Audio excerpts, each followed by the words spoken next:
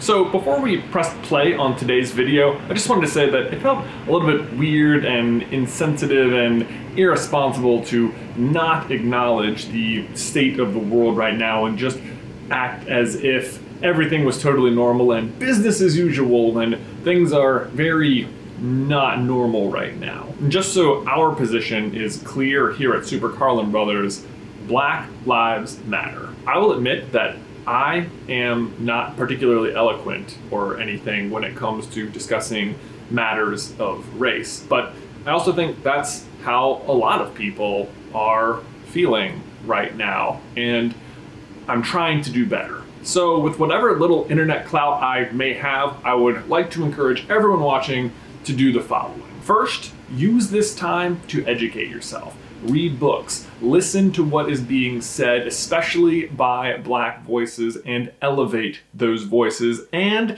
try and have an open mind. Second, try to be honest with yourself about any hopefully unintentional racial biases you may possess. And third, if you can, donate. Money talks, and there's a lot of really great causes and nonprofits. We'll link to a bunch of them down in the description down below, along with a bunch of books you can read if you need a place to start educating yourself. Black Lives Matter.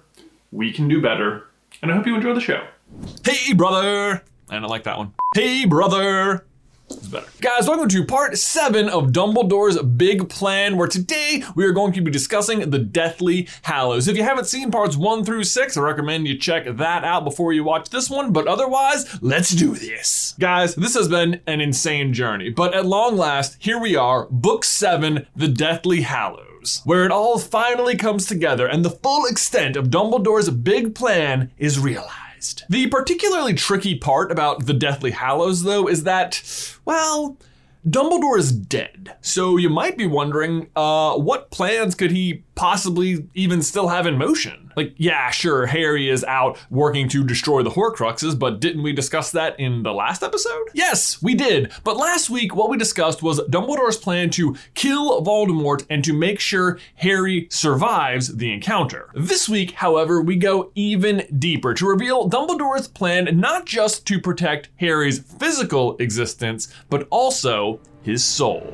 Let's do this.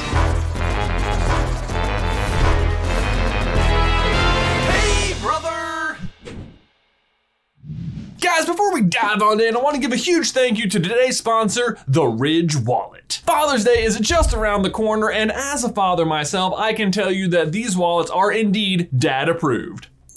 Or really anyone. And lots of people use wallets. If you carry around like cards and money and stuff, you probably need one, so it's approved for you too. For the longest time, I just hated how we sit on our wallets all day long. They're bulky, they contain receipts from the past 2 to 7 years, concert tickets, movie tickets, hotel room keys, in case you go back to that same room one day, I don't know. 3 different restaurant punch cards from the same restaurant.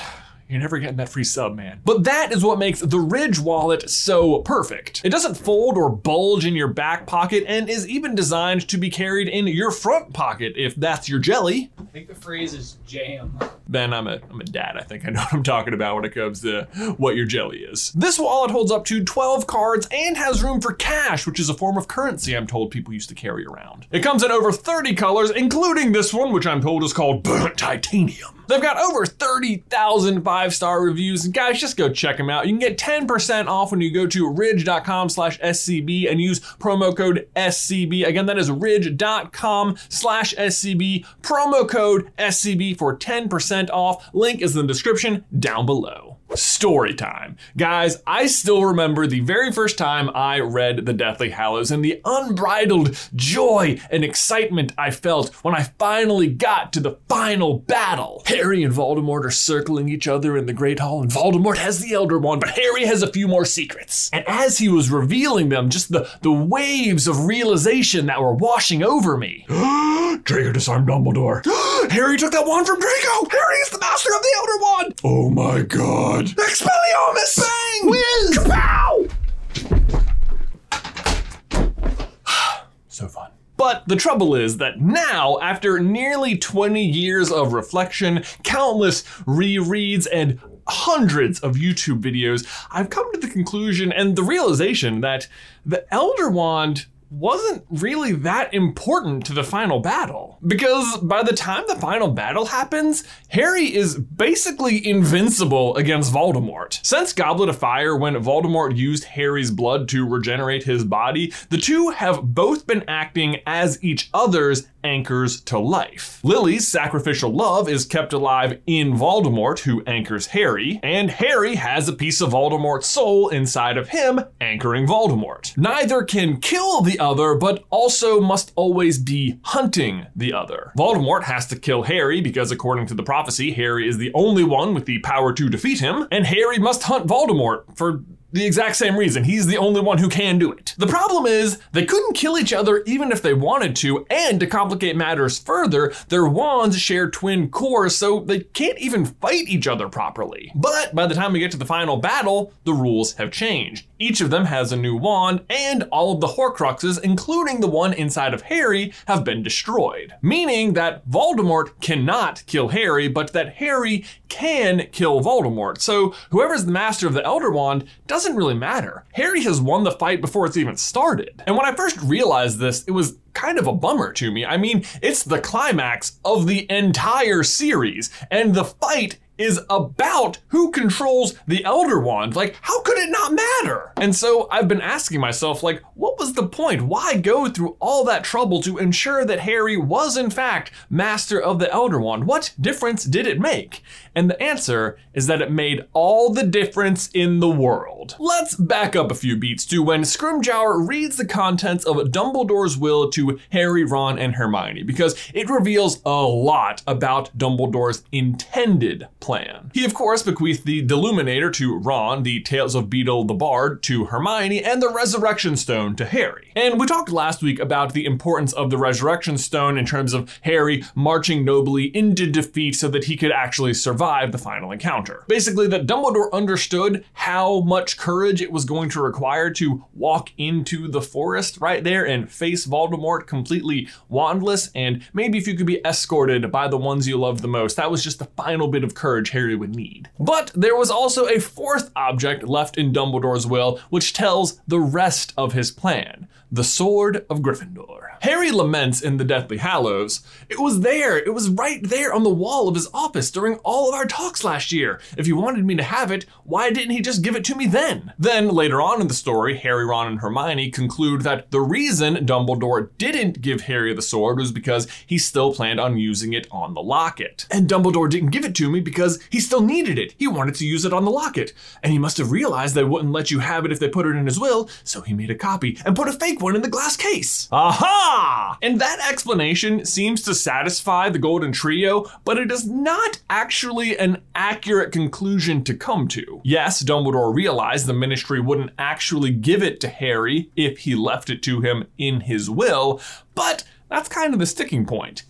He left it in his will, and the will was written before the events of the night of Dumbledore's death, which is important because it means that Dumbledore never intended to give Harry the sword. Like, even if they had successfully made it back that night and had indeed destroyed the locket, Dumbledore was not just going to hand it over. He always intended Harry to receive the sword post-mortem. And you might be thinking, well, couldn't he have planned to give it to him in person and then included it in his will just in case he couldn't do that, like just to cover all of his bases? But no, he could not have done that for the same reasons. If he knew that the Ministry wouldn't give him the sword, then if he gave the sword to him ahead of time and then the Ministry found out he had it after the fact, they could go and seize it. I mean, that's assuming they could find him. No one really ever does, so it probably would have been fine, but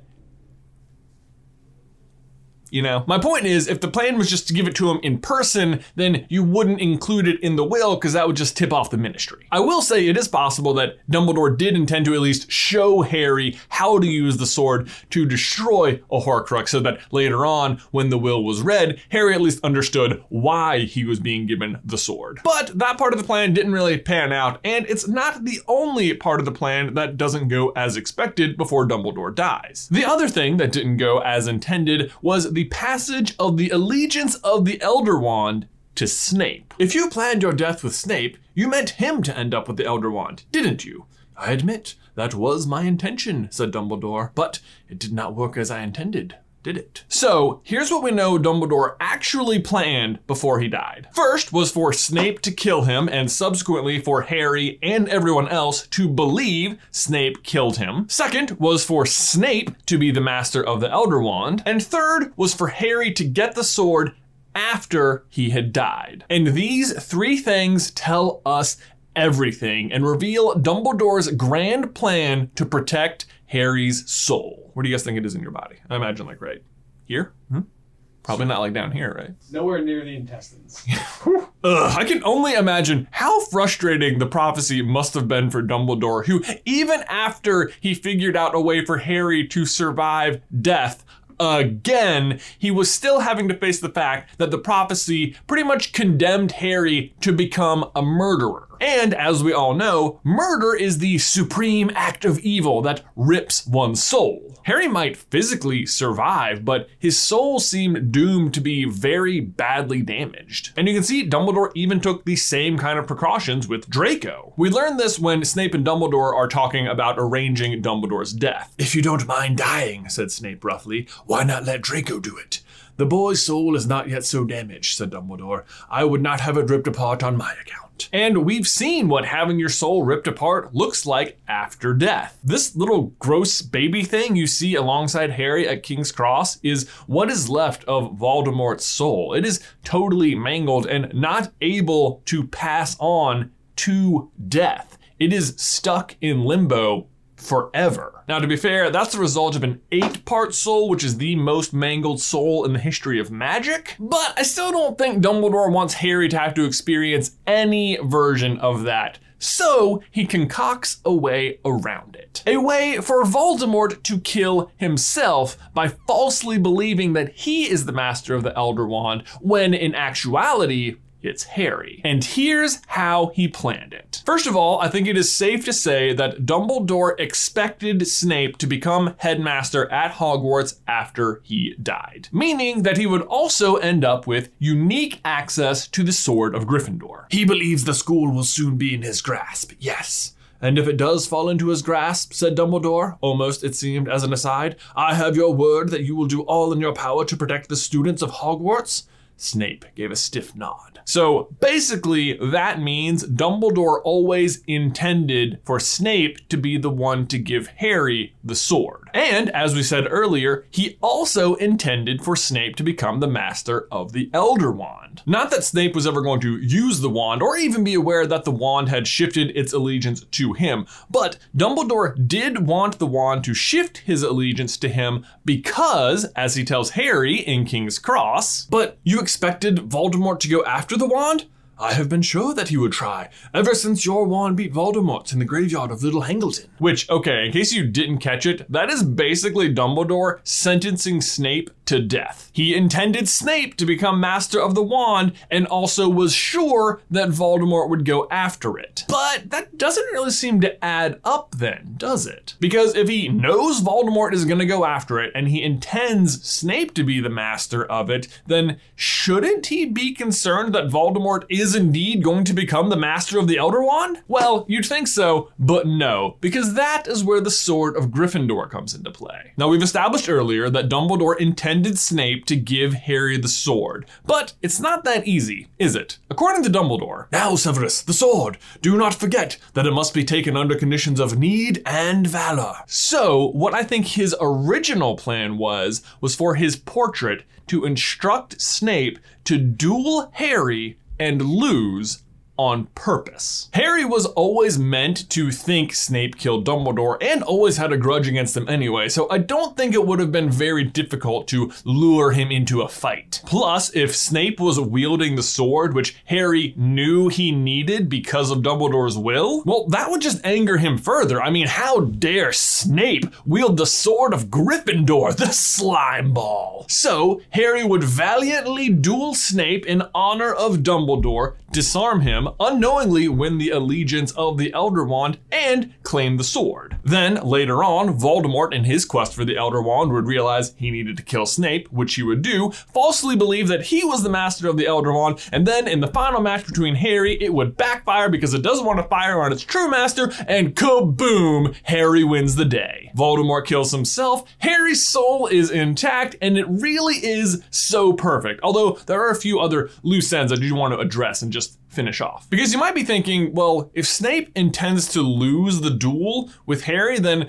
really neither the wand nor the sword should shift its allegiance to Harry, right? Like if Snape's trying to lose, does that really count as a win for Harry? Would the wand actually transfer to him? And as for the sword, there's not much valor in defeating someone who's trying to lose, right? Well, first of all, the wand doesn't care. Dumbledore plans his death with Snape and is still confident that the wand will shift his allegiance to Snape. So as far as the wand is concerned, dead is dead. Disarmed is disarmed. From Dumbledore's perspective, Harry would become the master even in a planned loss. And as for the sword, it really doesn't matter if Snape is trying to win or lose. Because no matter what, from Harry's perspective, Snape is a deadly opponent, and facing him is gonna require courage no matter what. Especially when you consider Snape is arguably the best duelist and in the last book killed Dumbledore and swiftly defeated Harry over and over and over. Yeah, I said Snape was the best duelist. Take that, Flitwick fans. That one sentence, I don't care. I don't care. Flitwick was a dueling champion. I'm sorry, Snape was Snape. I always assumed that line meant Flitwick was in sort of like league with rules and referees and stuff, not like out in the wild. Snape was Snape. I think Snape beats Flitwick. Yeah, at me. But that, you guys, was Dumbledore's true plan to protect Harry's soul in the Deathly Hallows. Of course, it doesn't work out that way because Draco disarms Dumbledore, but fortunately, Harry works it out on his own and this exact scenario plays out, which honestly is kind of better in my opinion because it means that Harry figured it out on his own without Dumbledore's help, despite all of his planning. But there you go, guys. That is part 7 of Dumbledore's big plan. I hope you have enjoyed watching this series as much as we have enjoyed making it. It has been so much fun. And guys, to help close out Dumbledore's big plan, we're gonna be having another live stream this Friday, but we're gonna move it up a couple hours to try to accommodate some other time zones. So it's going to be this Friday, June 5th at 4 p.m. Eastern. Hope to see you there. If you haven't grabbed one of our magically scented candles, they are still available over at CarlinBrothersCoffee.com. We've got Broomstick Candle, Phoenix Fire, and Sherbet Lemon. Thanks as always for watching today's video. Please remember to leave a like on it if you haven't already, and subscribe so you don't miss any future Harry Potter action from us. If you want more Harry Potter action, we have a huge playlist of Harry Potter videos right here. But otherwise, Ben, I will see you in another life, brother.